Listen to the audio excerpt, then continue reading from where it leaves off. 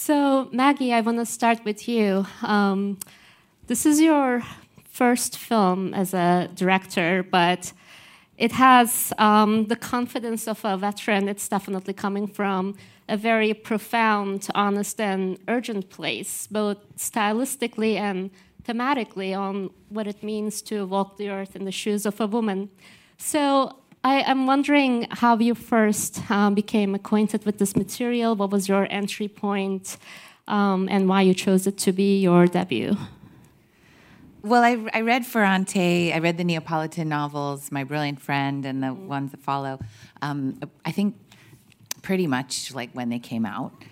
And I loved them. I was totally shocked by the books. I guess I feel like I have seen so many representations of women in music and books and movies that are compelling, but maybe they didn't feel totally right to me. They felt like a kind of fantasy. And I think I spent a lot of my time, maybe even I still do in some ways, trying to fit myself into this fantasy that I kept seeing described everywhere, and coming up short or feeling like too much. With Ferrante, some of the things she was saying, I was like, I mean, I had never heard said out loud before. And I had this experience where I thought, oh my God, this woman in this book is so fucked up. And then, less than 10 seconds later, I would think, I really relate to her. So am I so fucked up, or is this actually a common experience that nobody's talking about? And I thought, what if alone, I'm having this experience alone in my room, so are people all over the world. What if you kind of gave people an opportunity to have that experience in a space like this, surrounded by other people, strangers or your mother or your husband or your daughter? That seemed like a radical thing to do. So that's why I wanted to try. I mean, watching it was certainly a really validating experience, and I share all those views as well. So what was it like adapting the book? Ferrante being a writer who writes under a pseudonym, most people, or maybe no one, knows who she is. So how did you approach her and get to write, and what was that process like? How did she allow you kind of own the material, or was she more involved? Yeah, I have so many things to say about this. I'll try and be brief. I wrote to her to petition her for the rights to the book. I don't know who she is. I mean, all my interactions with her have been through email. But I emailed her a letter that it took me weeks to write. And I said I wanted to direct it and I wanted to adapt it. And I gave her a sense of why and what I was thinking. And she said yes. But she said, this contract we're making is void if you don't direct it. Which I took, because I don't know who she is, it's just this kind of gift not to know who she is, because she's this kind of fantasy, wise, supportive woman out there in the cosmos. It's like such a supportive thing to do. Because I was afraid to take it on and direct it, and she said, she was saying to me, no, do it. Then I was writing, I was in this theater doing a Q&A about the kindergarten teacher when I got all these emails that Ferrante had written a Guardian piece to me. I was in the process of adapting the script, and the Guardian piece basically said that although it will be difficult for her to have the parameters of her work, her book, changed, that she knows that in order for the piece to work, I need to be free, and I need to make it mine. And she said, if I were a man, that she wouldn't feel like giving me this freedom. But because I'm a woman and an artist, she knows that she has to. Love that.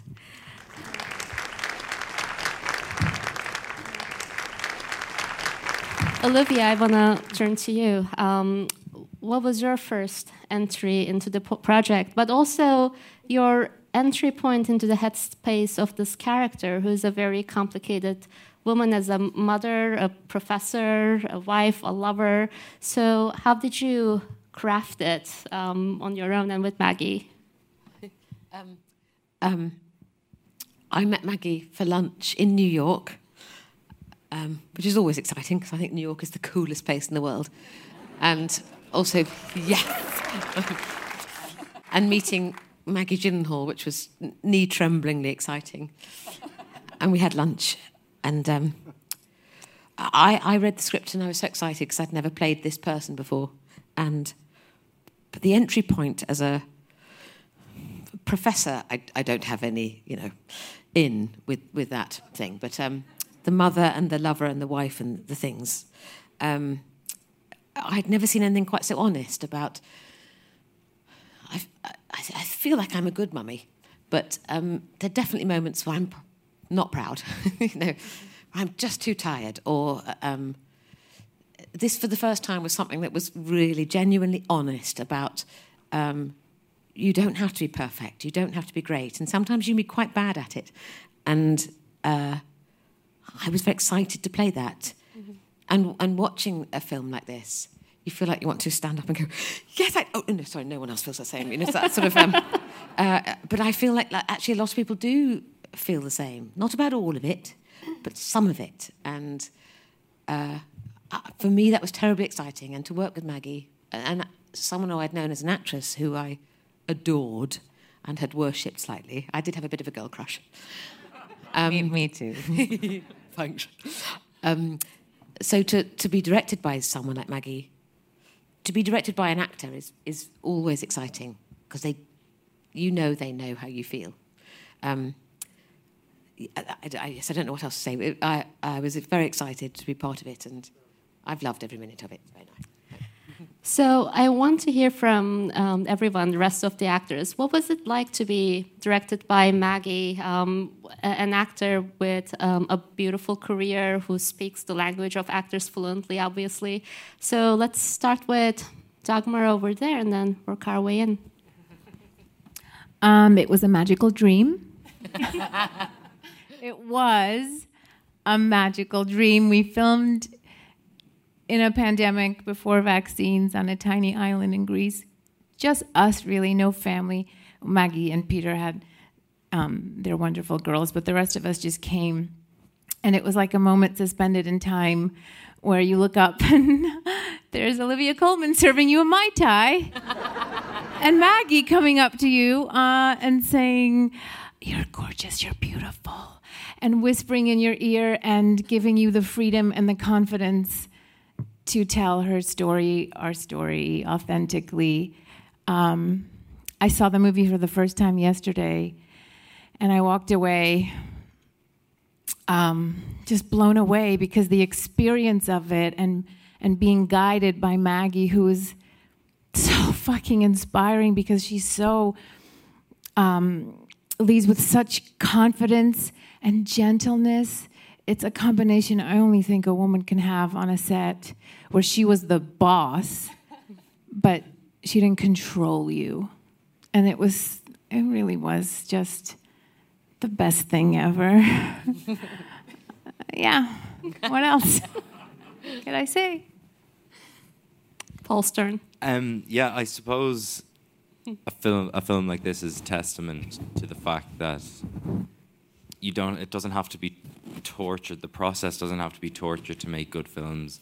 Good films can be made by fundamentally good people, and I think that's true of this film. And also,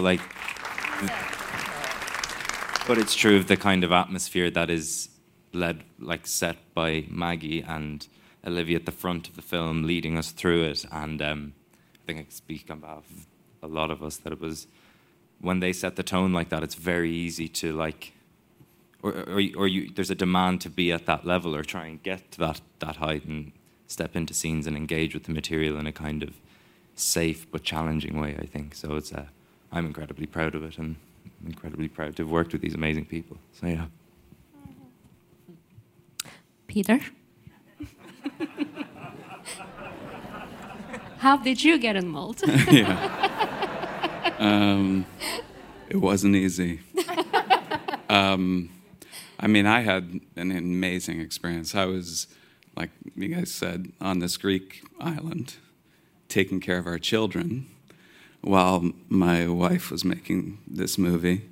And I would hang out with my children in the morning. They'd start school at 3 o'clock in the afternoon because of the time difference. They'd do school until around 10 o'clock at night.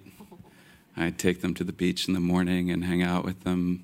And I had a very deep, awesome experience with my children during the making of this movie. The acting was incredibly nerve-wracking for me on some level because I really didn't want to suck. I thought it would be incredibly embarrassing and humiliating to be really bad in my wife's movie. And also, I don't really play roles like this that often, where I'm sort of the object of desire, some sort of like, amazing guy that everyone would want to be with. And, of course, Maggie thought I was right for the role, but I had a lot of trouble seeing myself doing it. I was like, when do I kill someone? And I remember one of the things that I worked on for a while, and you would never know it really watching the movie, is I give a lecture in the movie, and in the script it was just like a couple of lines, and Maggie was like, I really want you to have a whole lecture that you give. And, I'm really not an academic. I was like the worst student you can ever possibly imagine. I actually held the record at my high school for least number of days attended in my senior year. I went to school 71 days my senior year and still graduated somehow. So I'm not an academic. However, I got really into the idea of this lecture. A friend of Maggie's helped, Dominique Townsend, who's a professor at Bard. And I watched a number of lectures from people that I admired or knew other people admired. I read a ton. I really worked on it. And when I finally went to go give this lecture, I was so nervous. This is nerve-wracking for me as an actor. Like, for me, facing a group of people and talking is not really what it feels like I do for a living. Like, I'm used to being on stage and facing like Ed, and we're having like a conversation. When I face this way, my heartbeat goes up quite a bit. And I remember Maggie, I did a take, and I was just happy to have made it through it. I'd said everything. It seemed like it was pretty good to me. And but Maggie came up and she was like, that's really great. Just take your elbow off the lectern. And I was like, take my elbow off the lectern? This is like the life raft. Are you fucking kidding me? And so I dared to, and my own wife really challenged me. And like I said, you wouldn't necessarily know it in the movie because it's bits and pieces in there, but like that was tough. And I really finally got there. And by the end, I really felt like I had been challenged to be better by my own wife. It had somehow happened. And I'm proud of those little bits and pieces in there.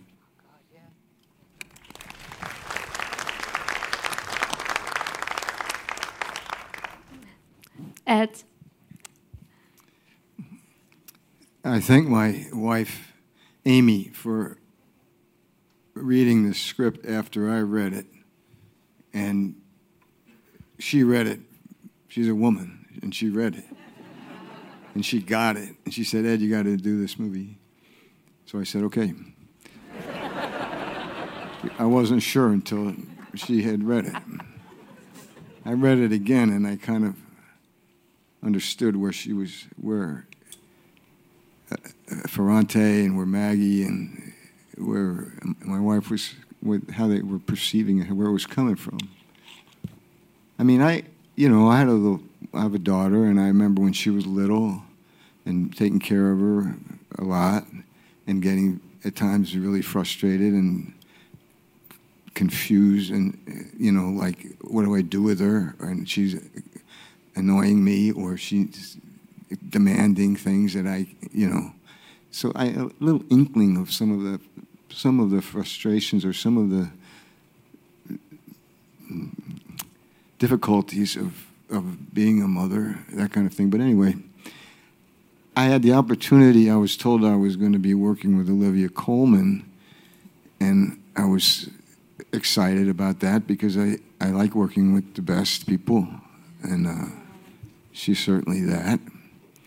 And Maggie was great to work with because she made it I think for all of us, she made it a very personal, intimate experience in terms of the relationship. She, between actor, director, she's not someone who gives you a note in front of the crew.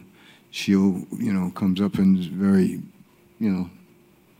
Ed, why don't you try doing this? Or what about if he's da-da-da-da-da? And you go, okay, Maggie, we'll give that. And it was just fun. It was great. I got to say, I've been doing this for a while, making films and things, and I don't feel that I've never, as an actor in front of the camera, I don't think I've ever felt as relaxed as I did working with Maggie on this. So that was kind of cool.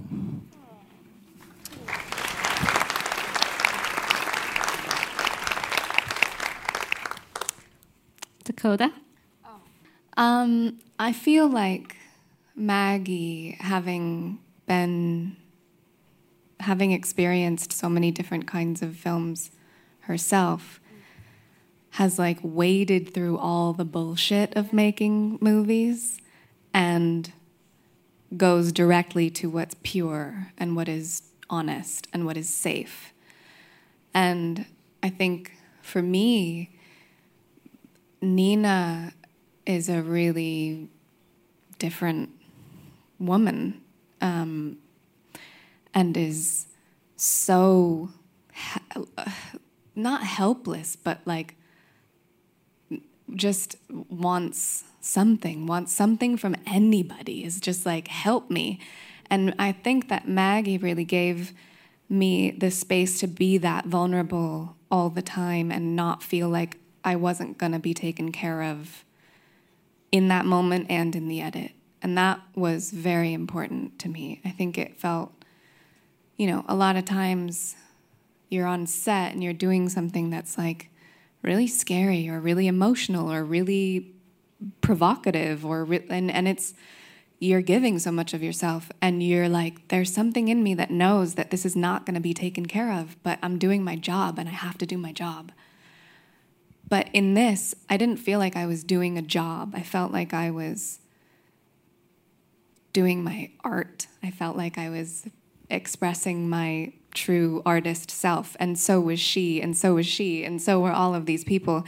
And it was like a family, and it was everyone had each other's back. And if one of us had a hard day, everyone was there. And it was no, that was great. Don't go into your hotel room and cry and regret choosing this as a career, because I've done that a lot. But I think that's the thing that made it so special with Maggie, was that no matter what beautiful moment or extremely ugly moment, it was totally safe, and that is perfect.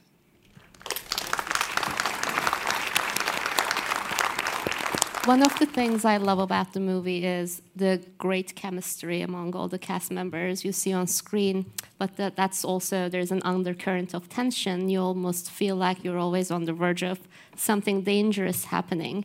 It's funny, after the screening yesterday, I was browsing Twitter to see the reactions. A good journalist friend of mine said, and people say Uncut Gems is stressful. This was more stressful for me to watch. And I understood what she meant, and I think that tension is just so palpable, especially between the three mothers, almost like the three corners of a triangle, someone with grown children, a new mother, and an expectant mother. Can you talk about a little bit building that chemistry and tension between the three of you, and how you work with your actors, kind of maintaining that?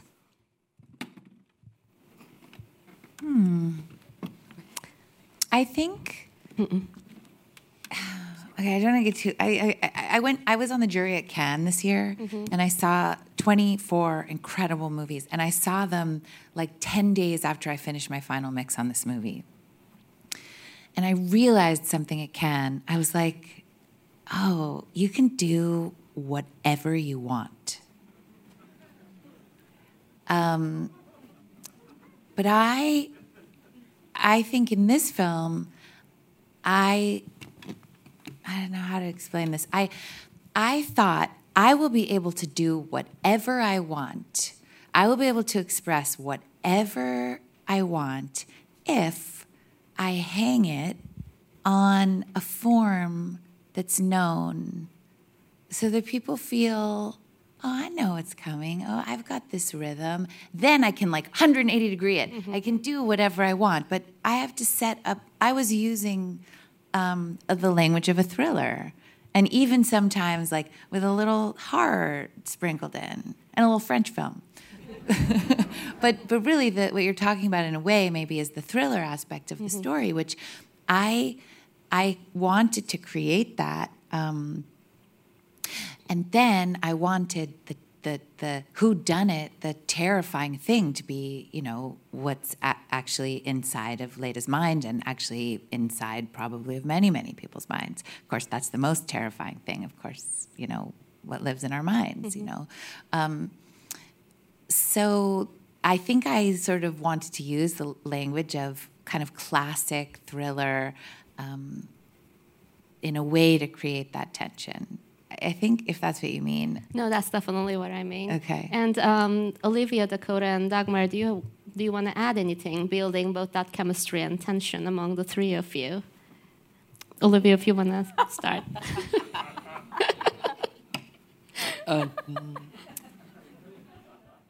Looks like I asked $1 million question. You just looked so scared. Yes.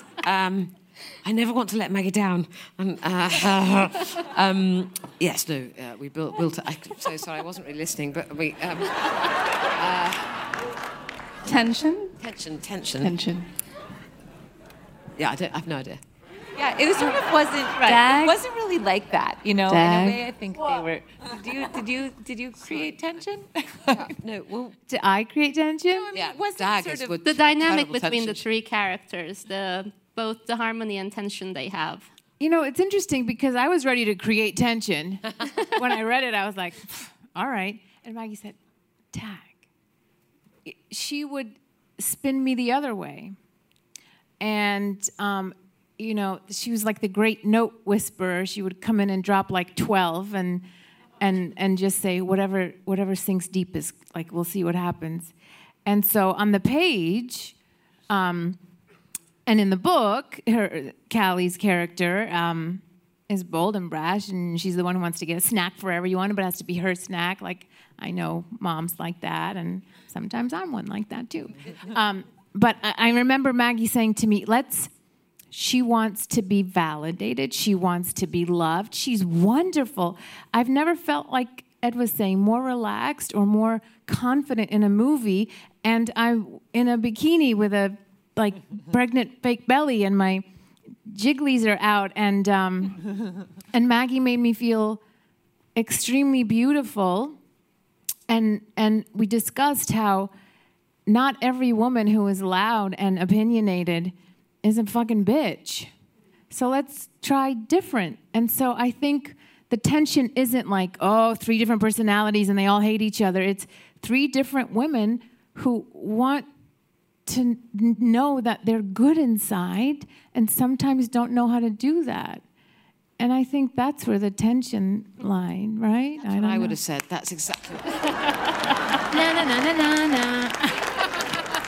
I also feel like Maggie does this thing where, life is tension. Every day for me is tension. And I have moments with women and men and people, everyone that is tension. But now it's like you go to the movies because it's escapism, or you're binge watching a show because you want to feel less tension.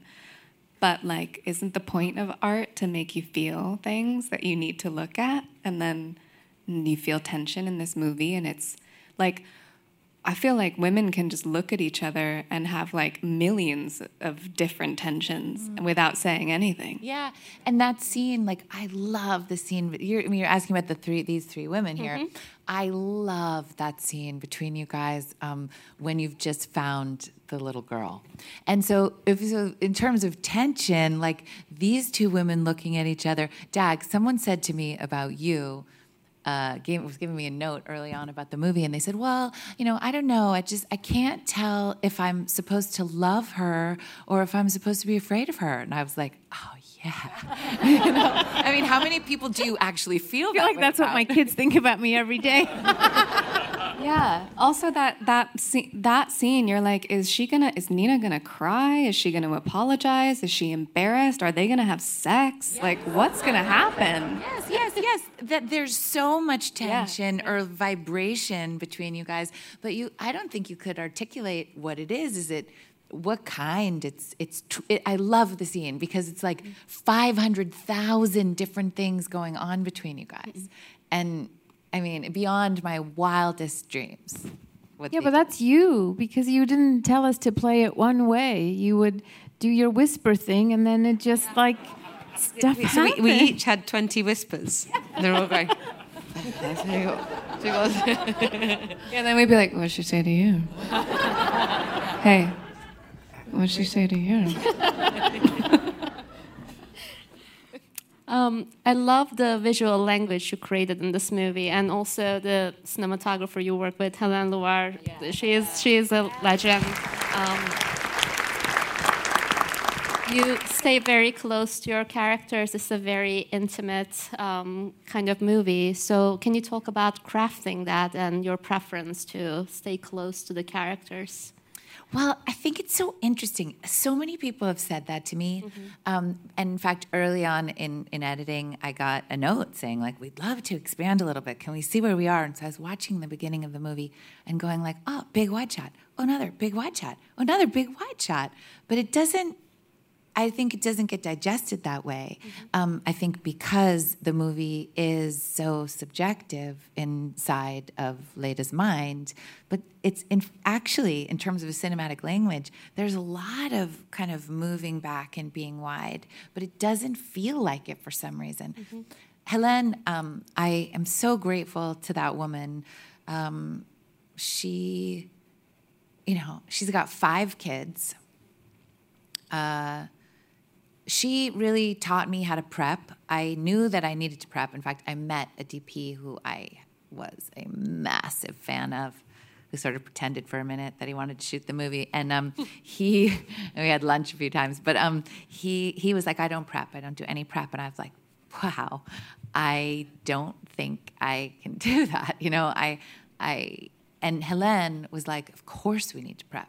We spent hours on Zoom in the pandemic kind of thinking through the scenes.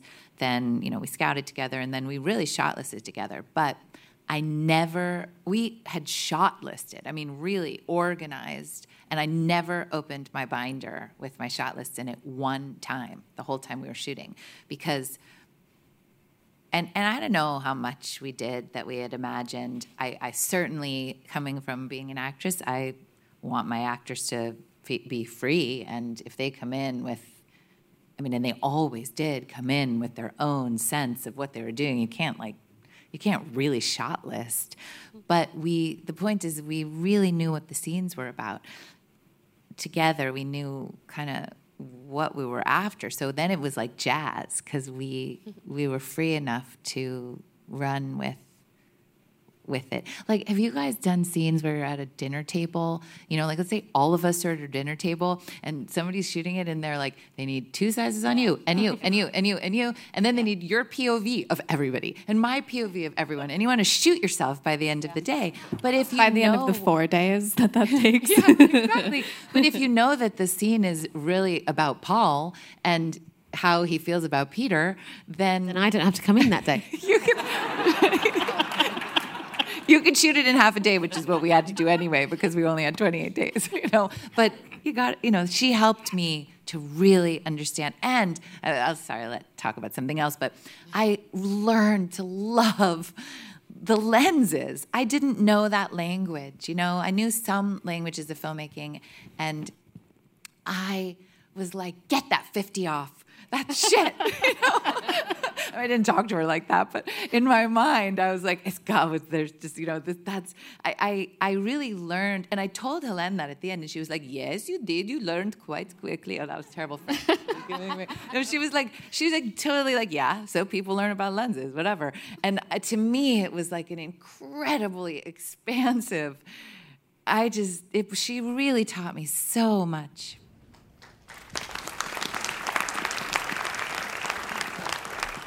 I know Jessie Buckley isn't here, but I do want to talk about her a little bit because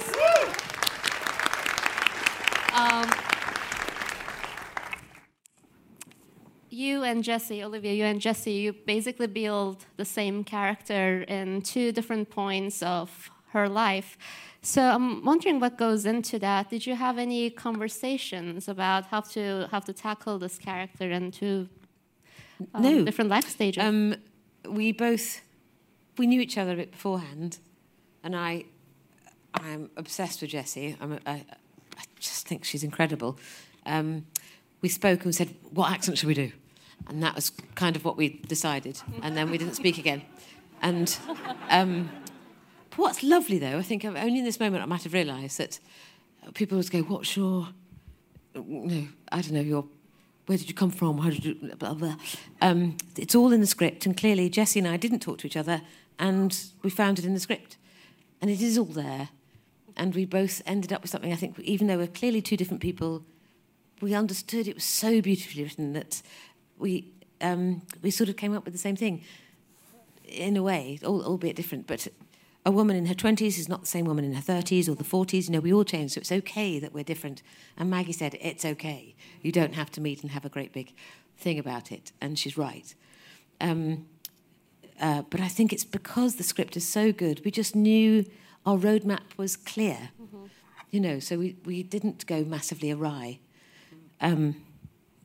Yes, I don't know. For some reason, that was a massive moment for me. Just that second, I went, oh my God, it's the script. That's why so we basically said, we're from Shipley in Leeds, and we've been educated, so the edge is taken off it. See you there. Thank you. I love that. I think we have to wrap that up. Thank you so much Thank you for being here. Thank you for coming.